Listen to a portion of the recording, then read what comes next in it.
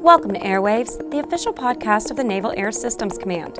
I'm your host, Michael Lauren Prue, and today we are on the airwaves with Keith Gray, Chief Engineer of the Standard Missile Technical Project Office at NOC-WD, to discuss the SM-6 rocket motor effort, which is a successful example of scheduled acceleration achieved by leveraging technology and organic capability within the command. Keith, thanks for joining us today. Happy to be here. Let's begin with the background behind this effort. What initiated the request for the SM-6 rocket motor development effort, and how did your team respond? So the tactical requirement for this rocket motor came from OPNAV N96, the surface warfare shop. The current flag officer in charge of that shop is Rear Admiral Boxhall. And Admiral Boxhall and his staff developed a need for a missile with revolutionary range improvement. And what you need to do that requires a new rocket motor. So that tactical requirement was translated to a programmatic requirement within Program Executive Office IWS. Ms. Gina Faccini is the Principal Acquisition Program Manager for Standard Missile. She called China Lake a little over a year ago in November of 2017, asking if recent rocket motor technologies and developments could be brought to bear within the Standard Missile 6 program. Of course, the answer was yes, and here we are today. Standard estimates to produce a new rocket motor prototype were roughly 2 years, but your team demonstrated this prototype in 7 months. How did you pull this off? There were a few critical contributing factors in play here. One is we support a wide range of customers in the Department of Defense and beyond. And so we had certain items that would have been long lead, but we had them on hand from other programs, things like tooling and materials that go into the manufacture of a motor prototype. Additionally, we drove the design architecture of this particular motor to be very flexible and adaptable to mission requirements that didn't fully exist at the program inception. So we could adapt to the tactical needs as we approach the initial capability and fielding of the system that were not necessarily nailed down on day zero. So what was the primary goal of this speed to fleet effort? Deliver an initial capability with revolutionary tactical performance gains, meaning range, to the fleet inside a 5-year development cycle. And you met that goal ahead of schedule. What were the key enablers that allowed you to move fast? First and foremost, the money showed up. And that sounds trivial, but it's not. So within OPNAV, they went and found money to make this happen, and it showed up quickly and in a sustained fashion throughout the effort. So this was inside the planned POM cycle for DoD, and making that happen was absolutely a big deal. So first of all, it was funded. The requirements development was another area where we accelerated quite a bit, and that involved going and finding the right sorts of people, the missileers who could take a tactical system at the theater and ship level and drill down very quickly to design requirements for an actual rocket motor. And finding the folks that have that understanding was critical in this venture. And then we also had the team, the infrastructure, and the technologies in place, and with momentum that existed prior to this program showing up. These people were already working on innovative technologies and approaches before day zero for this program. I certainly want to talk about the team behind the project, but before we do that, tell me, how was this effort unique? From what I gather, you took a bit more non-traditional approach.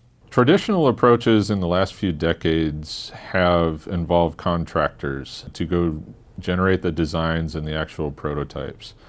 This is actually a throwback to years past in the 50s and 60s, especially at China Lake, wherein the Navy was doing the primary development of critical items and then handing off to industry later. So we didn't have to go through an upfront competitive selection process. As soon as the money showed up, we were able to start on the actual design and prototype work. On a normal basis, it would take over a year to get to a contract action that would allow a design venture to start. In this case, we started on day one. So it sounds like there's value to using organic capability to NAVAIR.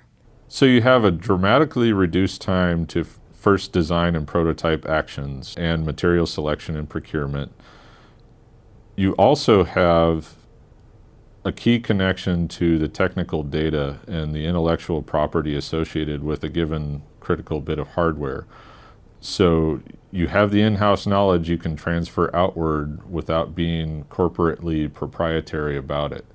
That means that you can dramatically increase your options for engineering and manufacturing development and sustainment and production down the road.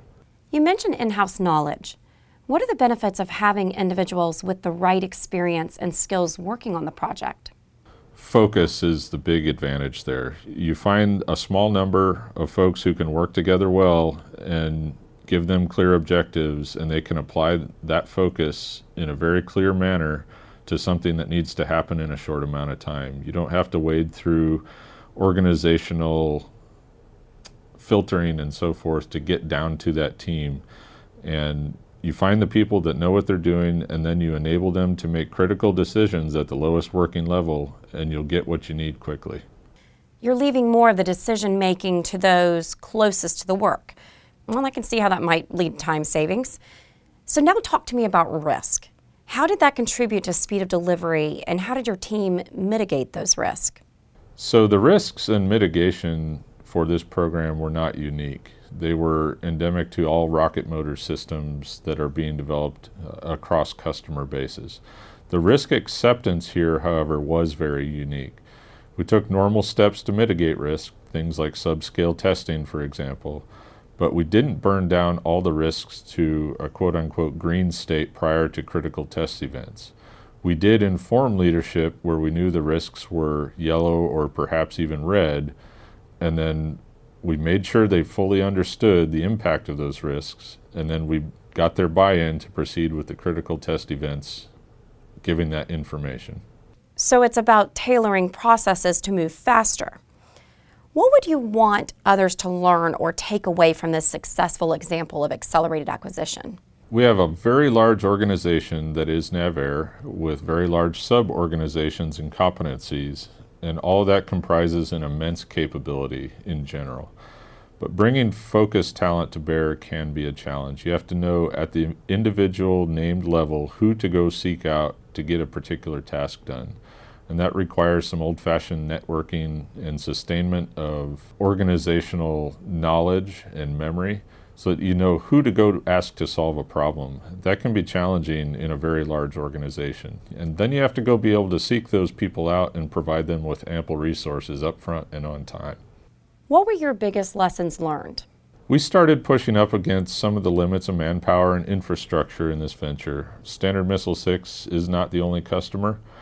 Especially in a research and development environment, we had to balance the workload amongst customers, but apply appropriate priority to this program.